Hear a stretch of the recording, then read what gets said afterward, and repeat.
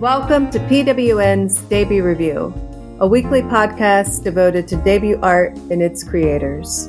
This podcast is co-hosted by instructors from Project Right Now, a nonprofit writing studio. I'm Courtney Harler. And I'm Ray Brunt. Hiding just out of sight, summer mornings, winter nights, your moonlight in Vermont. Like a ghost, it haunts you. Don't look away. Don't look away. Today we interview Ken Womack, a prolific writer and professor at Monmouth University in West Long Branch, New Jersey. A leading worldwide authority on the Beatles, Ken hosts a podcast for Salon called Everything Fab Four. Ken's latest novel, The Time Diaries, is available now through Mount Nittany Press. In our chat, Ken discusses his particular path towards scholarship and publication. He treats us to a reading from his new novel and then shares his thoughts on his work in progress. So don't look away. Here's Ken Womack.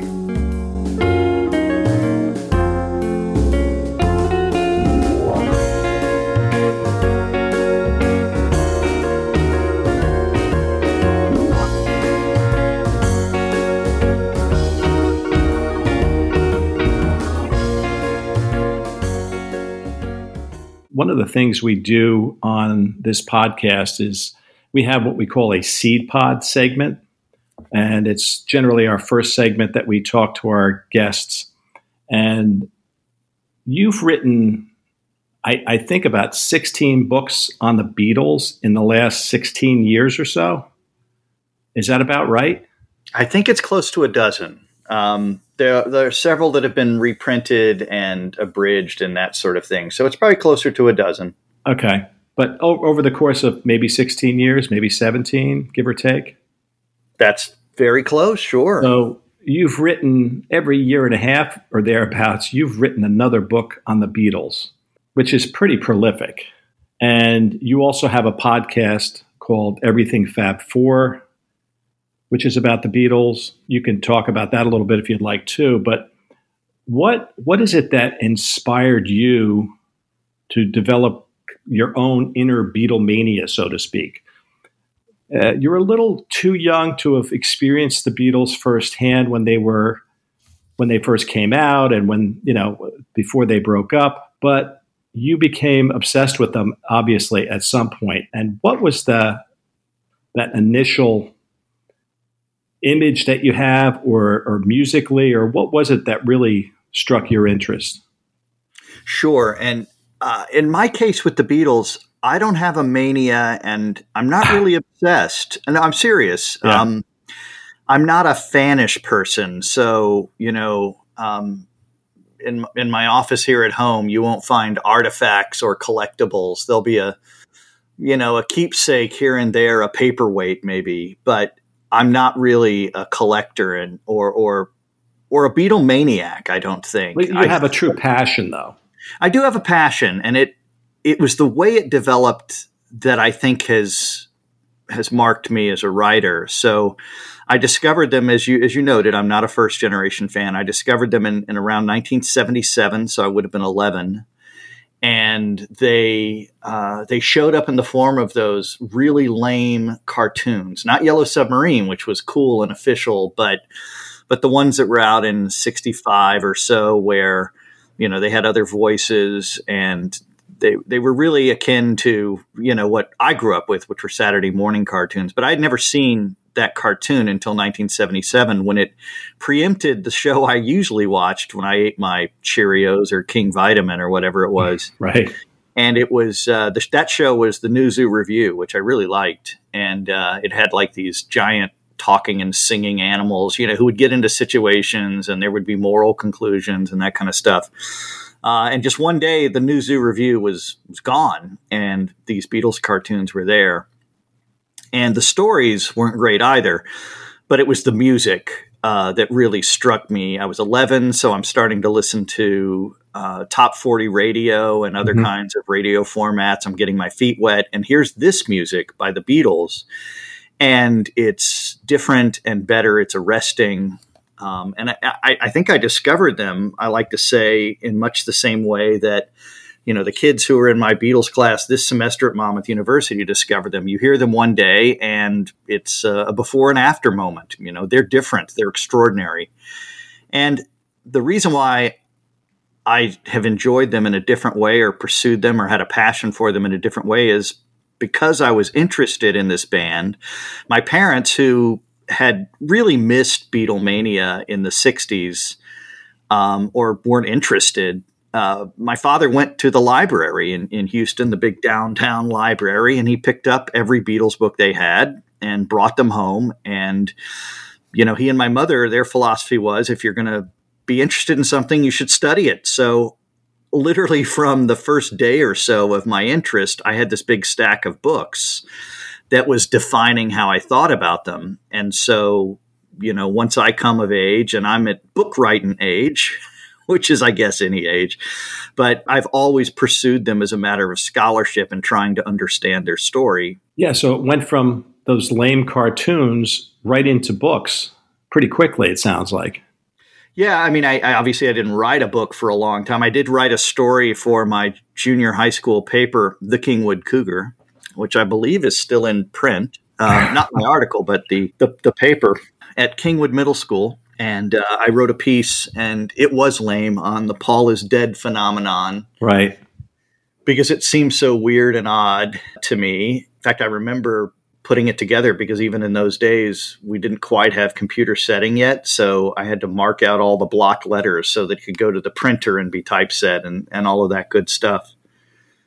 So that was an education. But yeah, really, from the beginning, it was a scholarly approach, trying to understand them. And lo, these, nearly 40 years later, I'm still struck by the same aspect about them, which is how does this group from Liverpool, with their particular set of educational and sociocultural values, create this lasting legacy that goes from the primitive sounds of Love Me Do in, the summer of 1962 to the Swan Song Abbey Road album in the summer of 1969. It's an almost straight upward trajectory. There really is nothing like it in art. And that's what keeps driving me to think about these guys. Well, we could sit and talk about the Beatles all day long, but we do want to cover some other things with you. Yeah, so in addition to all the Beatles books, which I think Ray will probably touch on a little more later too,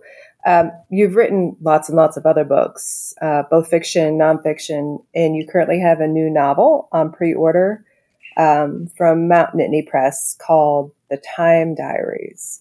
And it's about Mary Cassatt, the American Impressionist painter.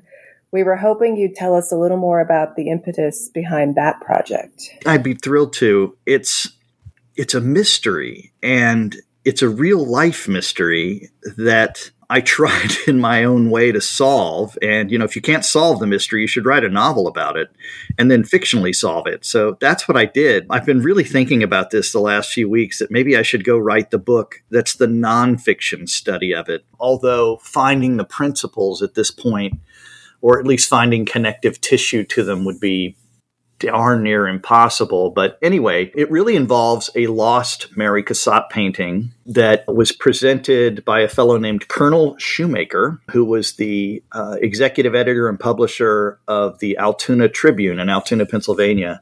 And prior to mid-century, mid-20th century, Altoona was a city on the go. It was on the move. It went from a few thousand people to nearly 100,000 people in the 1940s because of the explosion of the railroad. And in particular, Altoona's connection with the Altoona Curve, which was the engineering, the technology that allowed trains to move more swiftly across the Allegheny Mountains. So it was a big deal at the time. It was enabling, population centers, particularly New York City, to connect with other parts of the nation faster. Altoona and Hollidaysburg, Pennsylvania, nearby became these hotbeds of the location of car shops and engine-making shops. And the reason why it's connected to this story originally, we have to go back to the 1870s when Alexander Cassatt, who was president of the Pennsylvania Railroad, lived in that area. And in fact, for his lifetime, he was the most famous Cassatt. It wouldn't be until later, as people discovered and reconsidered the Impressionist painters that Mary Cassatt, just shot by him and became one of the most important artists, female artists, certainly of the 20th century, and one of the finest and most enduring Impressionists, along with Degas and others. But anyway, Alexander Cassatt lived in central Pennsylvania, and Mary Cassatt,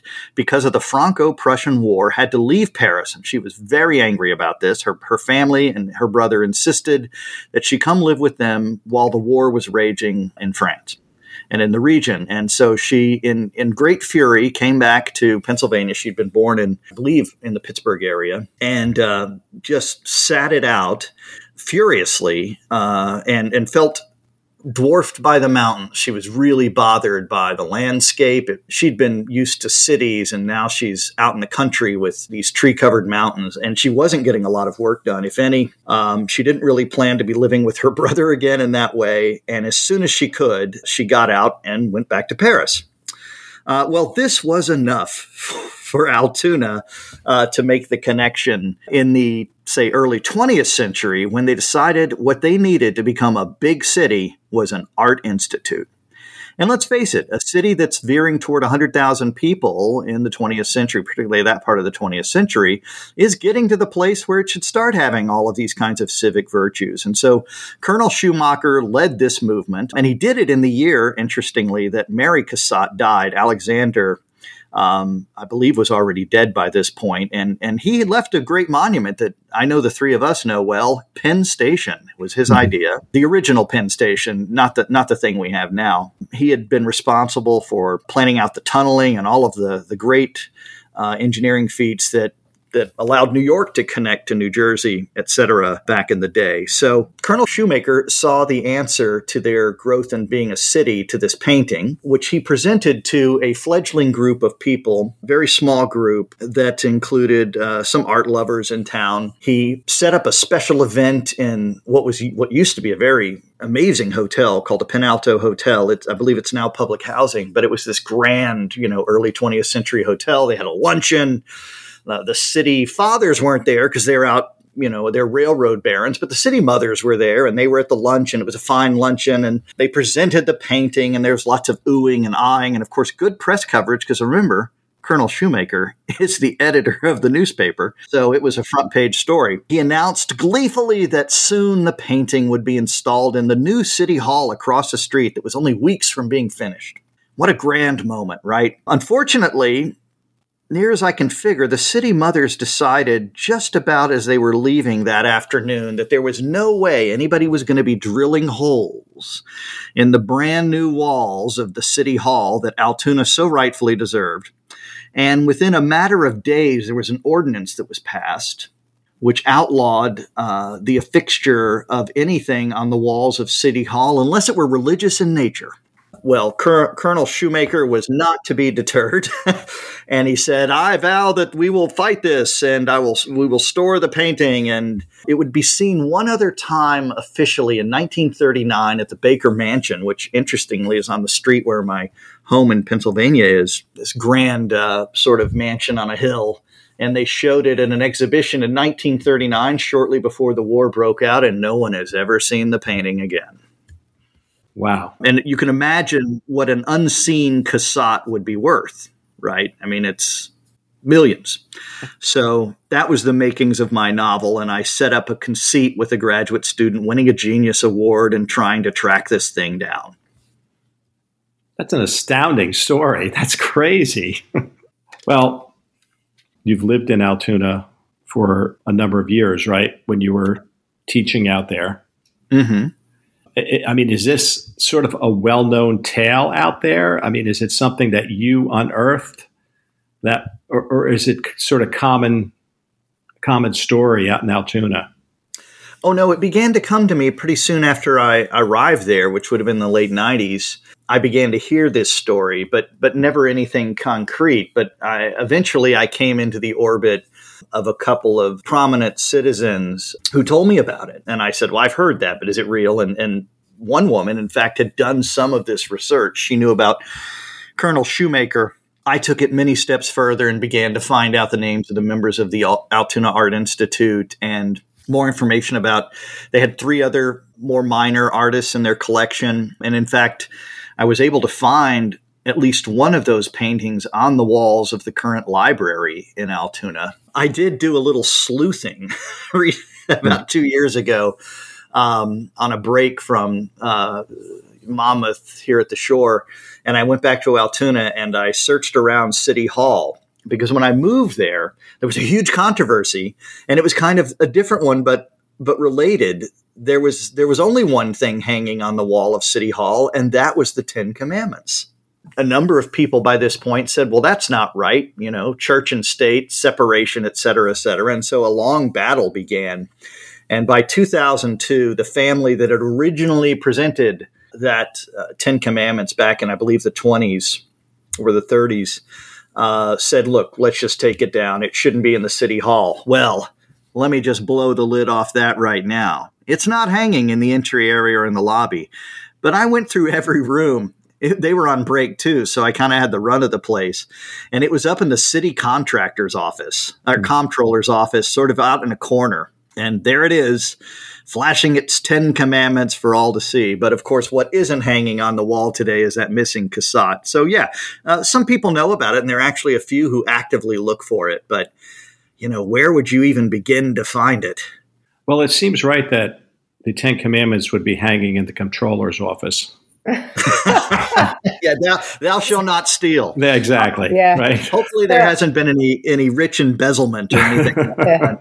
I'm imagining a stone slate on the wall, but really, Yeah, right. what does it look like? What do the Ten Commandments look like? Yeah, it would look great if it were like that. It isn't. It is. Maybe this looked good in the 20s or the 30s, right? But it just is gold lettering, kind of a small font. There's just not a lot going on. I don't think there's any kind of imagery other than the words. They don't even, bolt out at you like some versions of the Ten Commandments look like. And it certainly doesn't conjure up the kind of majesty of the film or anything like that. It's just... just hanging on the wall. That's right. It's just now it's in the corner resting on the comptroller's desk or behind. I think it's next to a printer. So how exciting, though, to be handed such a story and then to be able to run with it. Well, that's finding storylines in everyday life, right? That's what's fun and exciting is to pick up stories from the real world and then try to bring them to life. And we do so with, if you write enough, you do so with differing levels of results, right? I feel like I pulled it off, and it sure was a lot of fun to write.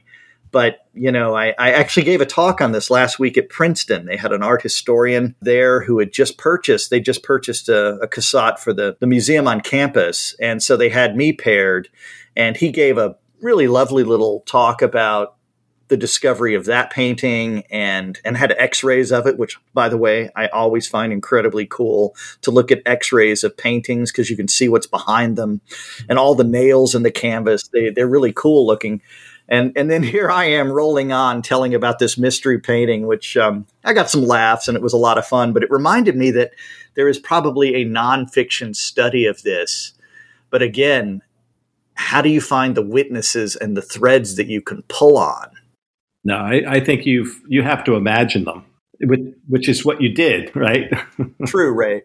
It's an incredible story, though. Would you like to maybe grace us with reading a passage from the book?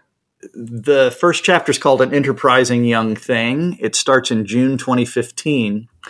And it is the story of my character, Judy Coker. She's a graduate student at the University of Chicago in art history. And by the way, just to make things interesting, she has a condition called Stendhal syndrome, which is actually a diagnosed condition where when one has the aesthetic experience that is too intense, they can faint, they can become nauseous or uneasy. And this is what she's dealing with. And of course, it's an irony that she's an art history student who can't look at art. I'll just read a little bit of it. An enterprising young thing. Judy Coker waits alone in the narrow cinder block corridor of the University of Chicago's Department of Art History. She reminds herself for the upteenth time that morning not to stare indiscriminately at the artwork that adorns the walls of Professor Bleeker's office. No wayward looks this way and that.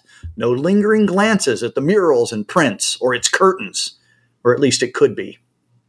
And it's not as if Judy weren't already nervous. Being called into her dissertation director's office is a frightening enough proposition in and of itself, and especially since the spring quarter had ended only a week earlier. Judy's uncertainty about the day's events has already placed her on high alert. At the appointed hour, Judy makes the long walk down the corridor, head down, eyes lowered, to Professor Bleeker's second-floor office in the university's Art Center. Of Austrian descent, Professor Amos Pascal Bleeker is, by a considerable margin, the oldest member of the faculty. At departmental events, he enjoys joking about joining the university so long ago that it still operated collegiate sports programs when he first trolled the green fields of Hyde Park. Big Ten sports at the University of Chicago ended in 1946, he fondly observes, but I'm still here, still going strong. For her part, Judy adores Professor Bleeker, and most certainly she freely admits because of the warmth and richness of his thick European accent. But his most fervent appeal involves his remarkable storytelling power. He can really spin a yarn, turning his graduate seminars into the stuff of great novels.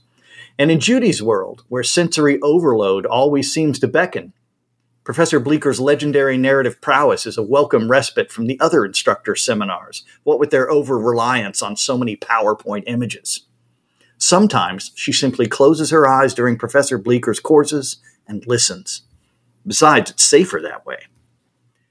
When she arrives at the entrance to Professor Bleeker's office, the door is already open. As she crosses the threshold, the unmistakable smell of pipe tobacco greets her, with its lush undertones of chocolate, vanilla, and exotic fruit. For the briefest of moments, her senses are dizzied by the rich marriage of aromas. "Sweet Judy Blue Eyes," he exclaims in his buoyant Germanic accent, shaking her out of her reverie. "You are here and right on time, I see." Carefully navigating her way through 6 decades of collective academic detritus, Judy eases herself into the overstuffed chair in front of Professor Bleeker's disheveled desk, making certain that her attentions are concentrated fully upon the smiling octogenarian in front of her and purposefully avoiding the multitudinous artwork that pockets every inch of his office wall space. "You must be wondering why I called you in today," he announces, "why I'm being so mysterious." She enthusiastically nods in Professor Bleeker's direction. "You can say that again," she says, never breaking eye contact. "Then let's get down to brass tacks. Neither of us has any time to spare. You have a dissertation to write, and let's just say that I'm already living on borrowed time at my age."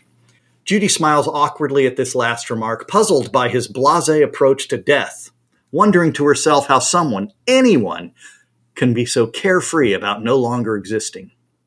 "Congratulations," Professor Bleeker announces, even more jovially than before, which is saying quite a lot, given his unquenched enthusiasm for life. "You have won the department's annual Summer Genius Award." "That's amazing," Judy answers. "But I didn't even know that I had applied." "Why, my dear, you hadn't," he interjects. "I took the liberty of applying on your behalf." "For me?" she replies. "Of course for you. You are my best student. My goodness, you are the best student in the department. Who else should be the recipient of $20,000 for the singular pursuit of any project of her choice? It has to be you." "What an unexpected honor," she replies. "Which begs the question," says Professor Bleeker, "about how you intend to spend those monies, no?" She closes her eyes for a moment, desperately trying to imagine how she might go about spending her unforeseen largesse. And then just as suddenly, she opens them up again. She's got it. "I could go to the Pennsylvania Academy of the Arts, I suppose," Judy answers, sighing deeply to herself. "I am still trying to suss out the problem, the one we talked about during our last meeting about the institutional custody of Winslow Homer's The Fox Hunt." "Pshaw," Professor Bleeker interrupts. "Homer will still be waiting for you in the fall." For a moment it occurs to Judy that she has never actually heard someone say pshaw before in any context, only having encountered the phrase in the pages of Victorian novels. "But you said it was a publishable idea," she replies, absent-mindedly brushing a strand of chestnut hair out of her eyes. "It could help me land a job after I finish my dissertation." "Ah, but what if I had something better," he says. "Something, shall we say, more interesting." As Judy sits there, staring into Professor Bleeker's eyes, he breaks her gaze and carefully removes a time-worn gray photostat from his desk drawer, gently sliding it across the desk for her inspection. She briefly holds the document up to the pale fluorescent light above his desk, squinting her eyes in a futile effort to make sense out of its contents. "Let me save you the trouble," says Professor Bleecker. "It's a photostat of a bill of lading from Paris in 1926. His earlier enthusiasm and unabashed joviality have been transformed into solemnity. This is serious business here. For a moment, Judy breaks Professor Bleeker's stare, catching sight of a series of framed sketches above his right shoulder. As she feels her stomach turning itself inside out, she forces herself to avert her eyes and recapture the professor's gaze. "Let me guess," says Judy. "It's a bill of lading for a painting." "Not just any painting," replies Professor Bleecker. "A Cassatt, or better put, a missing Mary Cassatt."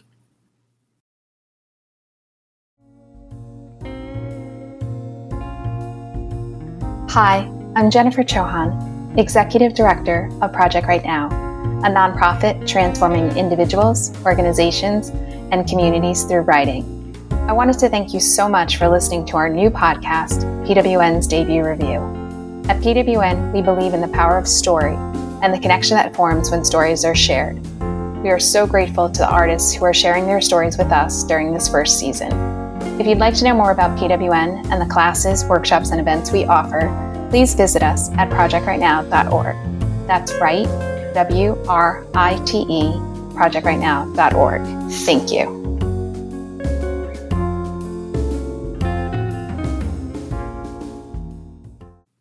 That's perfect. No, it just gets you into the story and creates the interest, and pretty quickly. And Kashaw. I mean, I pictured W.C. Fields saying that in a movie, perhaps, but I've never heard it used before.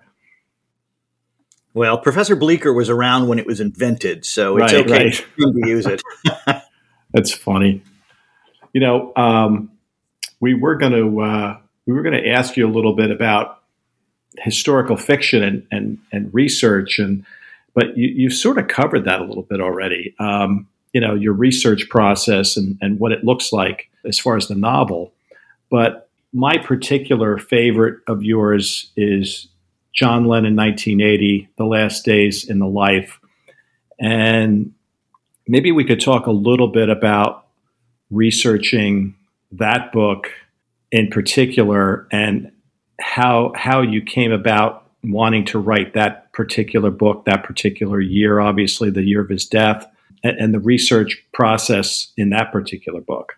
I think that one I've been thinking about for about 40 years, because going back to my earlier story, no sooner had I discovered the Beatles than a few years later, this terrible thing happens with the assassination. I've been thinking, like many people, Beatles fans and non-Beatles fans alike, about how horrible that was. And really my only intention was to create a book that would follow John's life and not be about his death. He sort of gets himself up off the deck and has a marvelous year after several years of self-imposed retirement. And I find that really exciting. He actually, working closely with his wife and a few others, he develops this second act for himself, and just does so in exemplary fashion, slowly but surely. One triumph after another, learning how to sail on the open sea, writing new material in a new and different age, working closely with his wife on a fabulous song that they recorded during the last week of his life. And enjoying his 5-year-old son, this 4 years old for much of this book. And it's just a fabulous place he's at. It's not as though real life doesn't have its problems. It still does, of course. It's not wall to wall good times, or even wall to wall triumphs, but it's a almost day to day or month to month study of him stepping up and having those experiences, and then no longer existing, in a sense. And to me, it's what I would hope for all of us, right? To have lives and then have these kind of late triumphs. Of course, he was barely 40, so calling it a late triumph seems so wrong. But historically, for John Lennon, it was a late triumph. So my goal was to tell that kind of story, and the research was very challenging. There is so much written about him. Trying to find out what's true and what isn't is difficult. And also, I wanted to try to push away some of the headline items and drill down a little bit to, just the nuance of everyday living. And fortunately, his widow and his son had left some good, really great essays that were fodder for this discussion. It was on a mission to sort of reclaim him from death and present him in life. Well, obviously you did an amazing job with it. And to me, it's a book that is about rediscovering joy to a big degree. Because I think that, at least that's what I got out of it, is that particular year of his life, he sort of rediscovered joy. And it was just taken away so quickly and so sad. I'm not well versed in the Beatles or in Beatles lore, and I predominantly read fiction and lately a lot of poetry. So I went back and took a look at your first novel, Ken, from 2010, I believe. It's called John Doe No. 2 in the Dreamland Hotel, wherein you write about Timothy McVeigh's sidekick. So that had an immediate connection for me. I lived in Oklahoma from about 2000 to 2005, and the people there really were still reeling from that horrific attack, even a decade later. I was wondering, this kind of ties into your research methods as well, but how you approached writing about such a devastating event. The one thing you notice right away, too, is that you stick to the second person you as well. Writing in the you is the John Doe.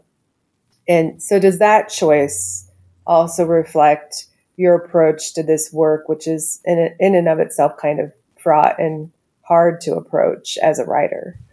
Sure. And I'll tell you right now, agents were not thrilled with the second person, added on to the other challenges of the storyline. But the second person seemed like a big problem to them. And, when you think about it, there aren't a lot of well-known novels in the second person. I can name a couple, but, this certainly did not join their pantheon. Although I'm very proud of this book. I glance back at it occasionally. I wanted to try to understand why this young guy who seemed pretty smart would go so wrong and how that would happen and how that could happen. But to do that, you would need a witness.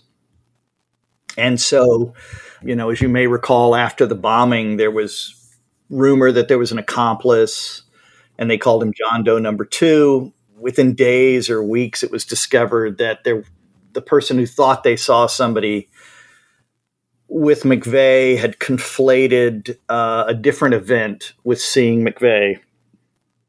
But I ran with it. Let's make this guy real. He's a Quaker. I tried to make him someone who would be different than McVeigh so he could be an observer and watch these events take place and try to understand again how this guy gravitates toward hate and racism and the other qualities of, at the time, the militia movement, the gun show circuit, this whole business, to try to understand it. And I think in many ways in our culture, we're still trying to understand these fringe elements, or sometimes not so fringe elements, right? That veer toward the mainstream and how they can end up gathering such force.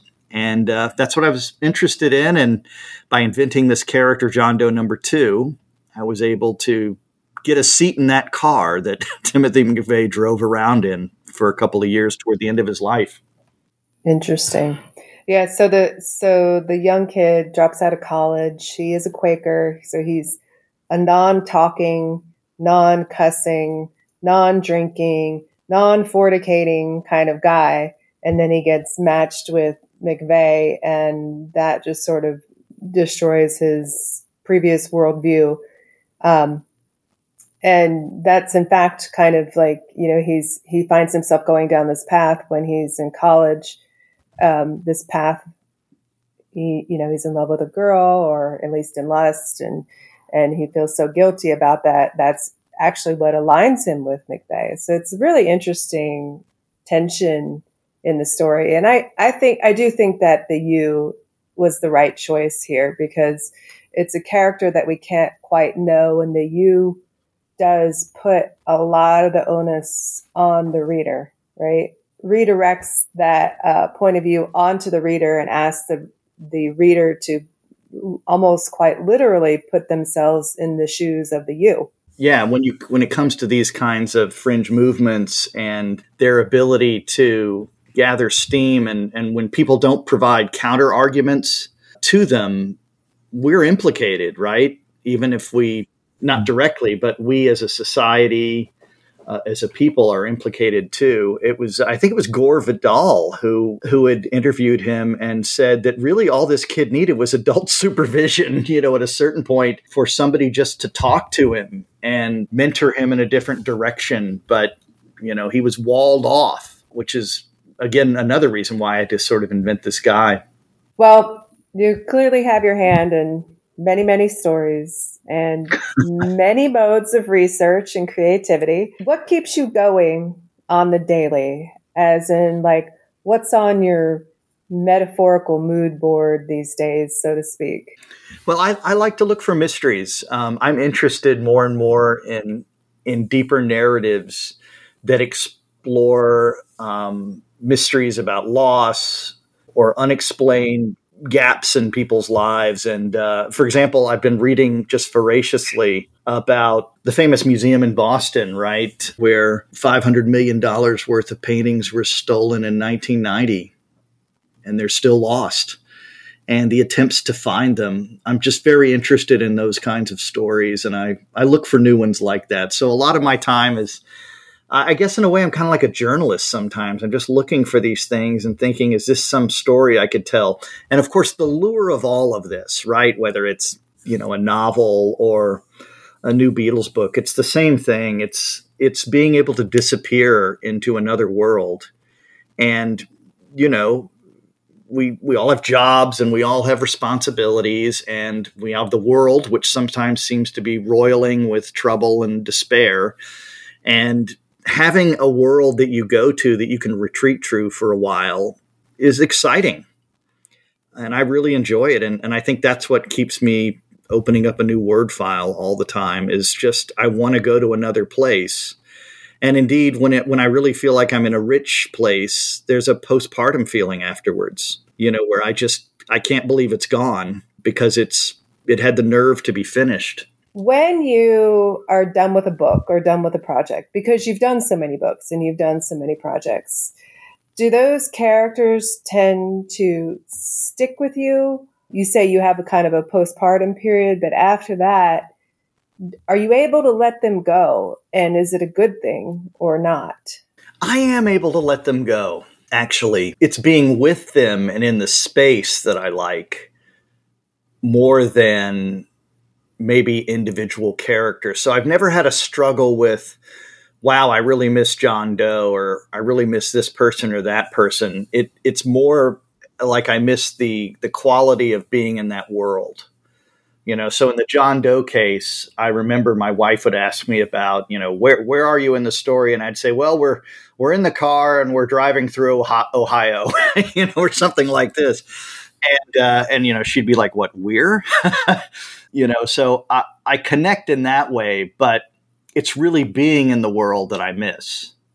And that's the good part of the world. I don't miss being in the part of the world where parts of Oklahoma City are leveled. Certainly not that. But just the experience of being in a place that whether it's, even if it's a nonfiction place, you have to invent it. You have to give it a quality so that when you come back to it, people can recognize it. I imagine you were ready to get out of Timothy McVeigh's head at a certain point as well. Yeah, he is deeply frustrating. Yeah, and what a waste. So absolutely, there are. I don't miss him. I found him to be frustrating, and in fact, a lot of times when John Doe would think something about being frustrated with Timothy McVeigh, I didn't have any problem writing that because it was me. Mm-hmm. No, it was you. Yeah, That's right. Sorry. Thank you, Ray, for keeping us in the right, the right place.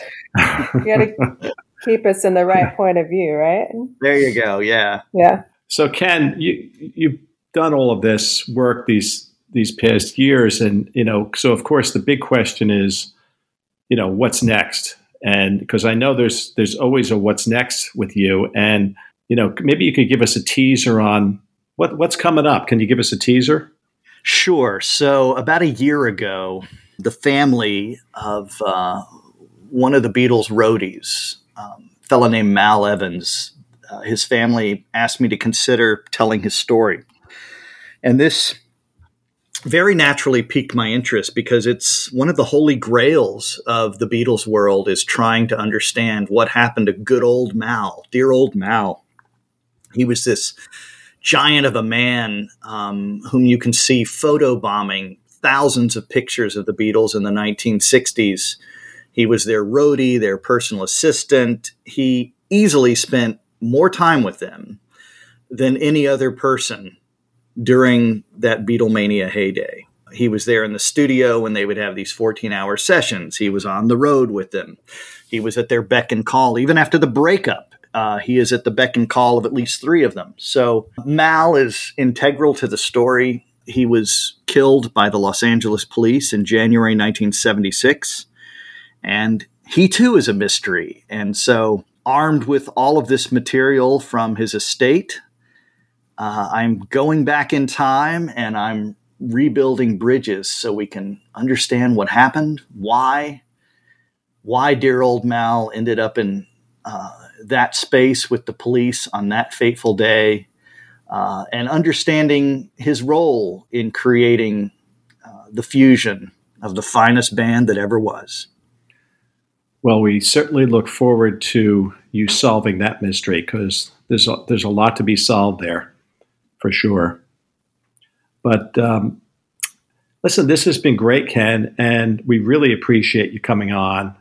And we look forward to the Mal Evans project when that comes out, hopefully 2022 sometime, perhaps? Late 2022 or early 2023. Okay. It is a monumental task, and it's actually, here's the last of the teaser, it'll be 2 books, but the first one will be the one that arrives in late 2022 or early 2023. So, okay, great. A lot to look forward to, and that is a world that I've been in for the last, almost the last year, and am happily still there, trying to find my way around. Well, I'm sure you will. We look forward to that one. Once again, thanks for coming on. Thanks, you guys, for all the great work you do with Project Right Now, which is, I too have at your tutelage have had many great experiences with it, and it's just a wonderful, thought-provoking, active, proactive concept. Way to go! Thanks a lot. Thanks, Ken. It's been great. Hey, thanks, you guys. Thank you for listening to PWN's debut review. I'm Ray Brunt. And I'm Courtney Harler. We loved having Ken Womack as our guest today for episode 4. From Liverpool, UK to Altoona, PA, Ken took us on a literary and scholarly journey through his body of work. Thank you to all of the listeners out there who have joined us again for this episode. Remember, if you're a fan, please follow, rate, and review the podcast for us. Next week's guest is Hannah Anderson Harris, an essayist whose work has appeared in many fine literary magazines. Hannah writes compellingly about current events and women's issues. So stay tuned, because our next debut could be you. PWN's debut review is hosted by Project Right Now, produced by Jennifer Chauhan, and edited by Adam Wells and Lisa Hartsgrove. Zoe Gullickson is our creative marketing manager. The theme song, Don't Look Away, was written and performed by Mimi Cross and produced by Kevin Salem. Questions, comments, complaints? Email us. DebutReview@projectrightnow.org.